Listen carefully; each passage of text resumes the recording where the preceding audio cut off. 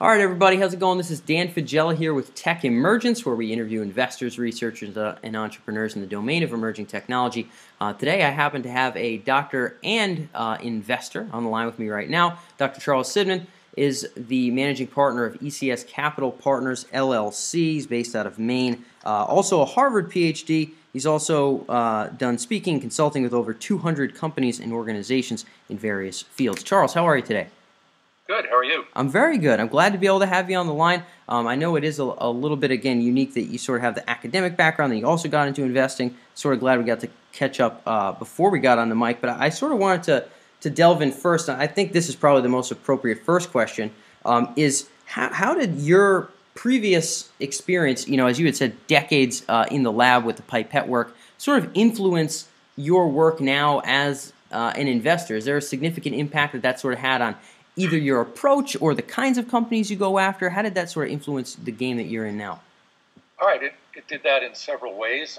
First of all the research that I ever did was predicated on actually making a difference, and investing is one step further out of the lab. So discoveries are then applied and commercialized for general benefit. So that was kind of a natural progression for me.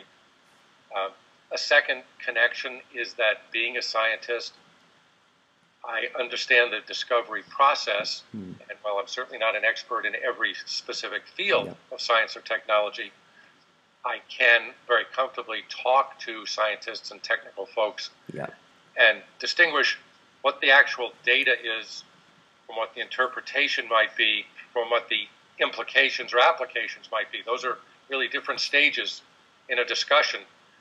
A non-technical person takes all of those as gospel and can't break them down or discuss alternatives. Okay, cool. So, sort of the thinking process behind that. You had mentioned the discovery process is sort of an identifiable thing. So it doesn't necessarily have to be a field of expertise, but so long as you sort of understand, how research has to go. You had said the implications and applications thereof. What might be an example? You don't have to necessarily drop names of a company here, but an example where maybe you were able to kind of glean or forecast or understand a particular circumstance based on your own background of deep familiarity with research and the discovery process. Well, okay, a scientific discovery, as influenced by a paper, presents certain results. And when a professional reads those, they look at the results first and then sort of make their own interpretations of what they might mean. And then they look at the researchers' take on their own results. The results should be replicable. The interpretations might be quite divergent by different onlookers. So that process goes on with every company that I come into contact with. I see what has actually been done, and then we discuss what it means. And my view of what it means might be more optimistic than the researcher or the entrepreneur, or it might be less optimistic. But I'm somewhat prepared to make that judgment and then talk about my judgment versus other people's judgments and why we might have come to the same or different conclusions. And that leads to either advice to the entrepreneur or company, or it leads to a go or no-go investment decision on my part. Interesting. Okay, cool.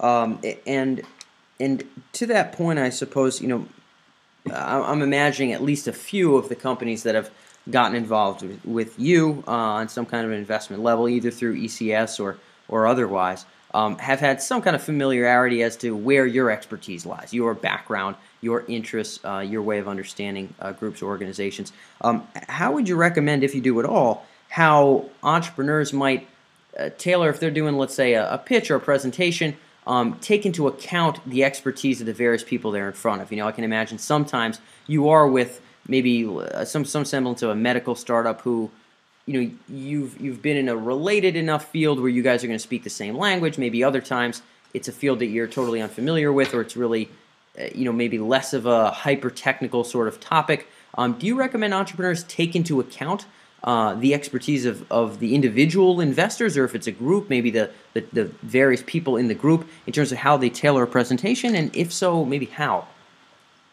Okay, they should take it into account, but it's not one of the, they should know about it, um, take advantage of it, but it shouldn't be the primary driving factor.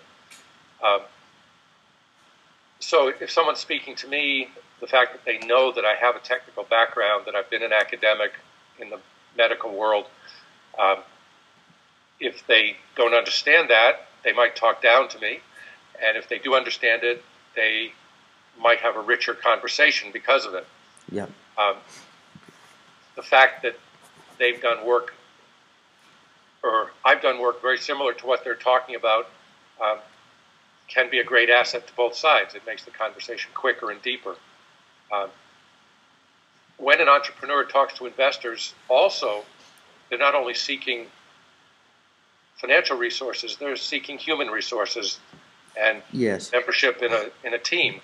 And somebody who knows either the market or the technology or similar enterprises can be a huge asset to the entrepreneur, even more important actually than the dollars represented. Yeah, I can easily see how that would be the case.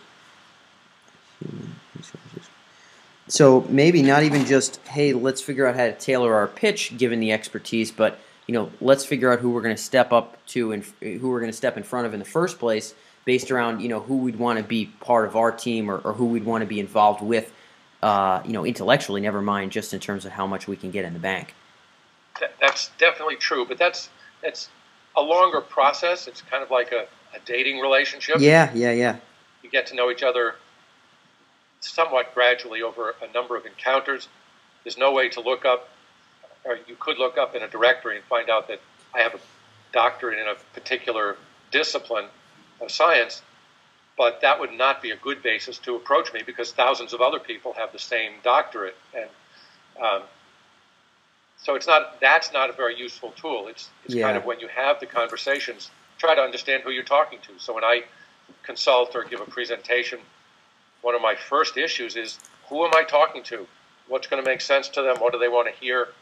What will benefit them? An entrepreneur talking to an investor has to have those same thoughts in mind.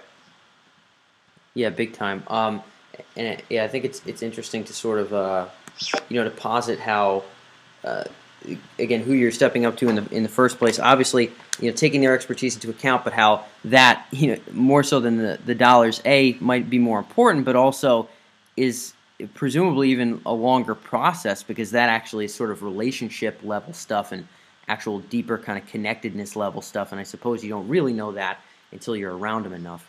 So that's something to kind of take into account as well. What sort of practical advice might you have for entrepreneurs who are out there who are sort of looking for a certain degree of again, you had mentioned sort of knowledge, connectedness, human resources, in addition to just capital resources. What sort of practical advice might they take into account to sort of line up maybe their hit list of folks they'd like to work with, or in terms of approaching them? If you were a company, I suppose now, how would you approach that process of finding the human resources? Well, like many other enterprises, you can put some guidelines on it, but in the end, it's sort of trial and error. Yep.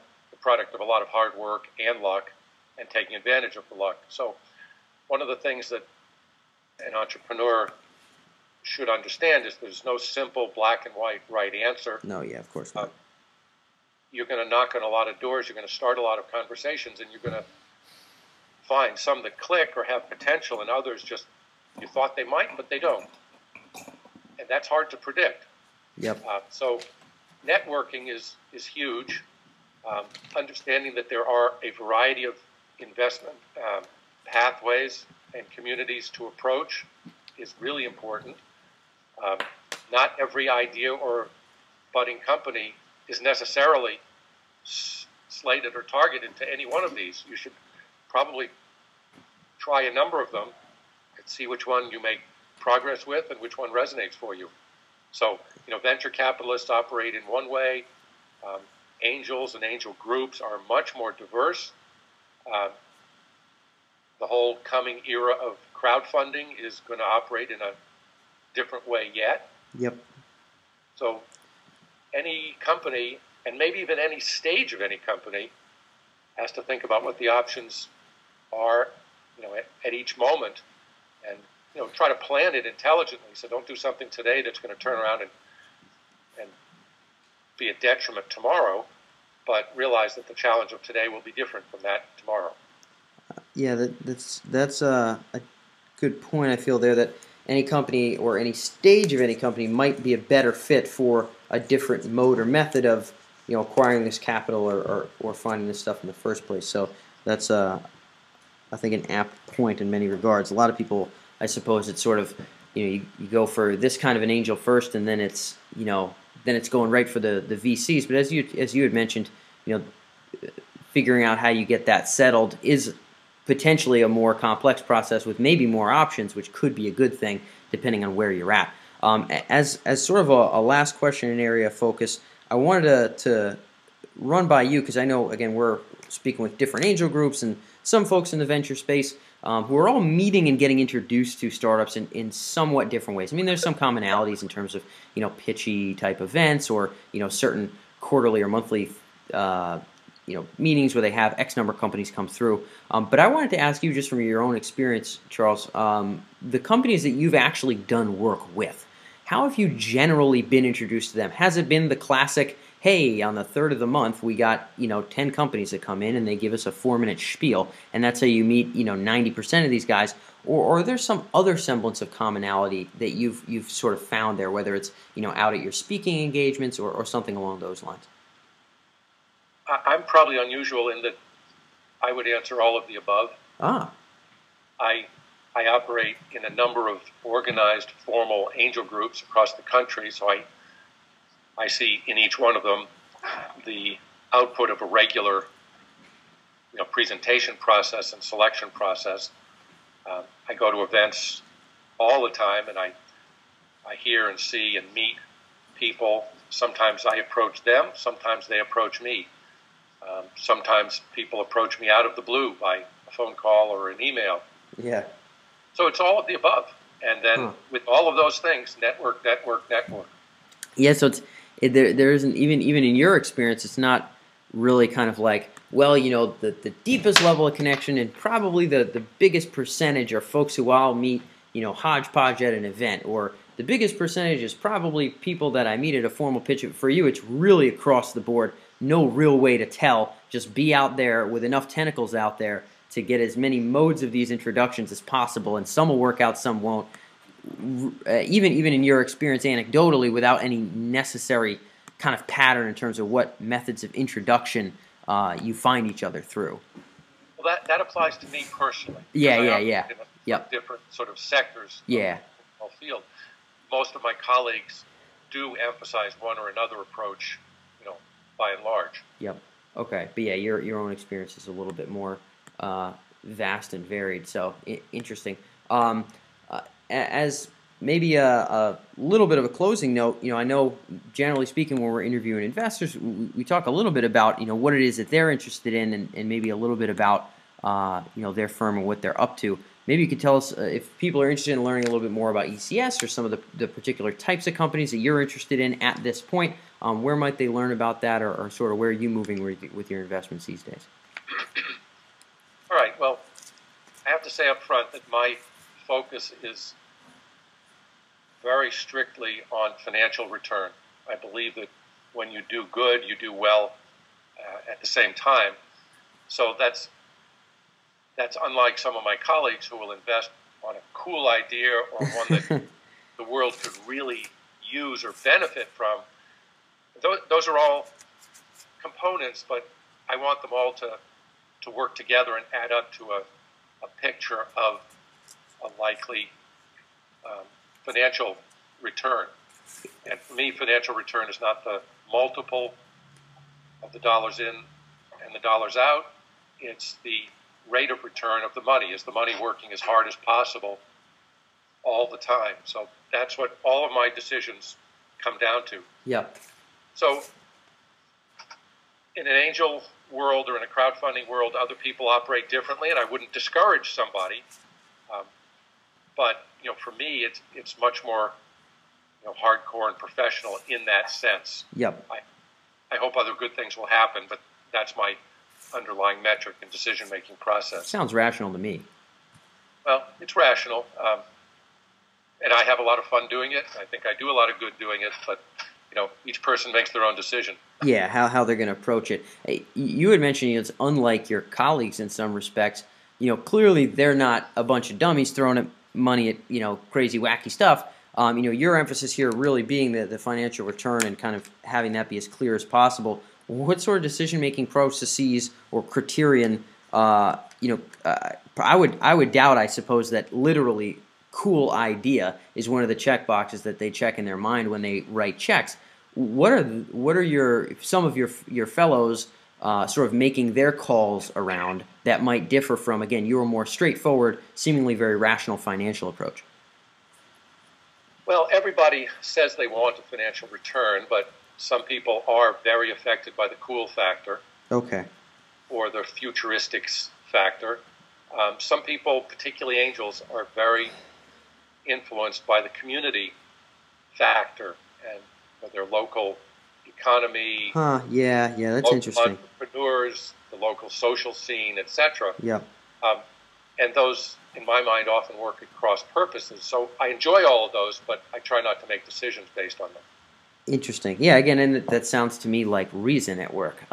So with that being said, is that sort of, when companies are coming to you guys at ECS, do they already kind of understand that that's a focus, and or is there a particular type of company which you're sort of doing more inviting or allowing in than others, whether it be industry sector, type of team or kind of founder squad that has it together in the first place? Are there any trends there in terms of what you guys tend to care about and lean towards in terms of people that are approaching you?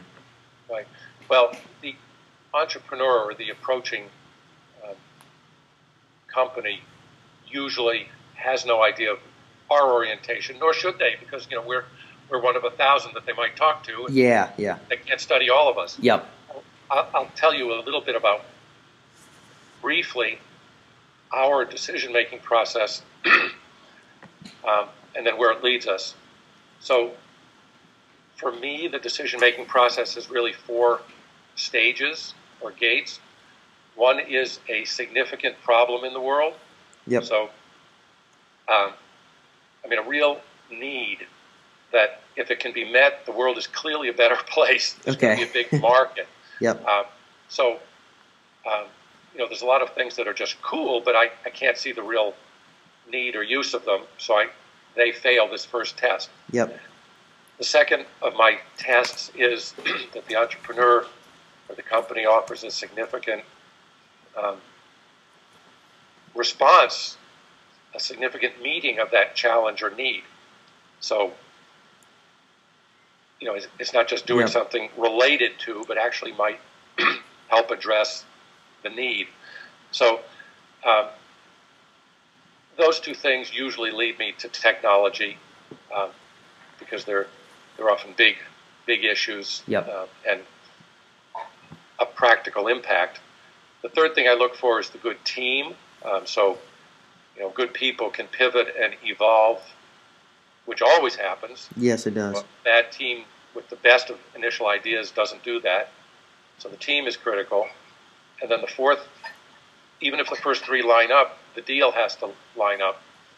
So, if it's not sort of market rate for all concerned, it doesn't get done because every dollar has competing possible applications. Yep, opportunity cost galore. So that's how my decision process goes. In a nutshell, where it has led me is at least more than half of my investments have been broadly health related, because health, quality of life, those are huge issues, huge needs, and particularly with technology, there's lots of ways of addressing them. So more than half of my investments have been in the health related areas. The second one would be sort of energy, basic materials. Third category might be IT, but usually related to the first 2. And then there's the smattering of other, just things that made it through the filter. And the 4 filters that you have lined up there. And it sounds like also the half of them being health related, that also might tie a little bit into your wheelhouse of research in that space as well. So maybe that's sort of helpful.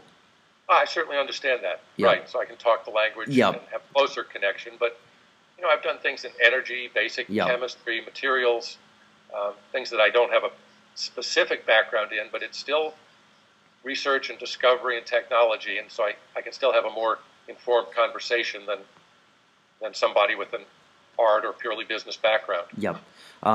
So, all right, cool. And that gives a little bit of a picture of sort of the types of folks that you're looking to catch up with and make your connections with, as well as your process for investing, which I think is always useful, because I think, it's like getting in the mind of a customer is, ubiquitously useful for any startup. Getting in the mind of an investor is ubiquitously useful for any startup who's going to go that route. So I certainly more than appreciate that. If folks want to get in touch with you, or they just want to learn more about Dr. Charles Sidman, I know, again, you're a speaker, you've got kind of a presence in a whole bunch of different areas.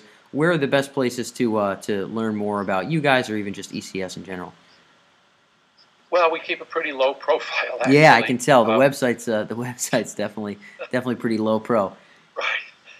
So, I don't mind people emailing me. That's probably the easiest way. Okay. And they can find that on the main ECS site, I can imagine.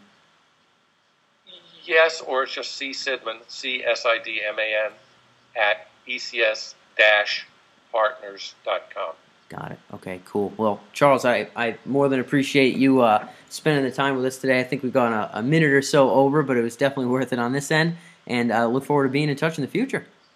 All right. Well, let me know if I can ever help, and good luck with your efforts. Cool. Thank you.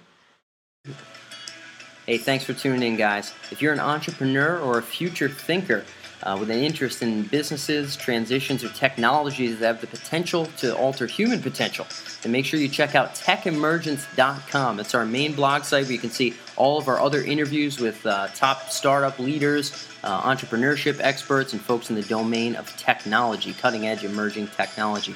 If you have a particular interest in how technology can affect the future of human consciousness and our conscious experience, then be sure to also check out sentientpotential.com. There we explore a lot of the ethical considerations and really serious moral matters of emerging technologies, in addition to interviews with great philosophers and technology experts of our day.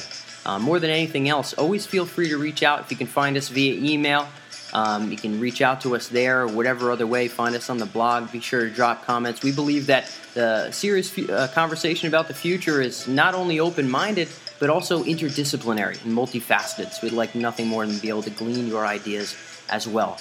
So with that being said, with the best of intentions for a brilliant future, this is Dan Faggella signing off. And we'll see you next week.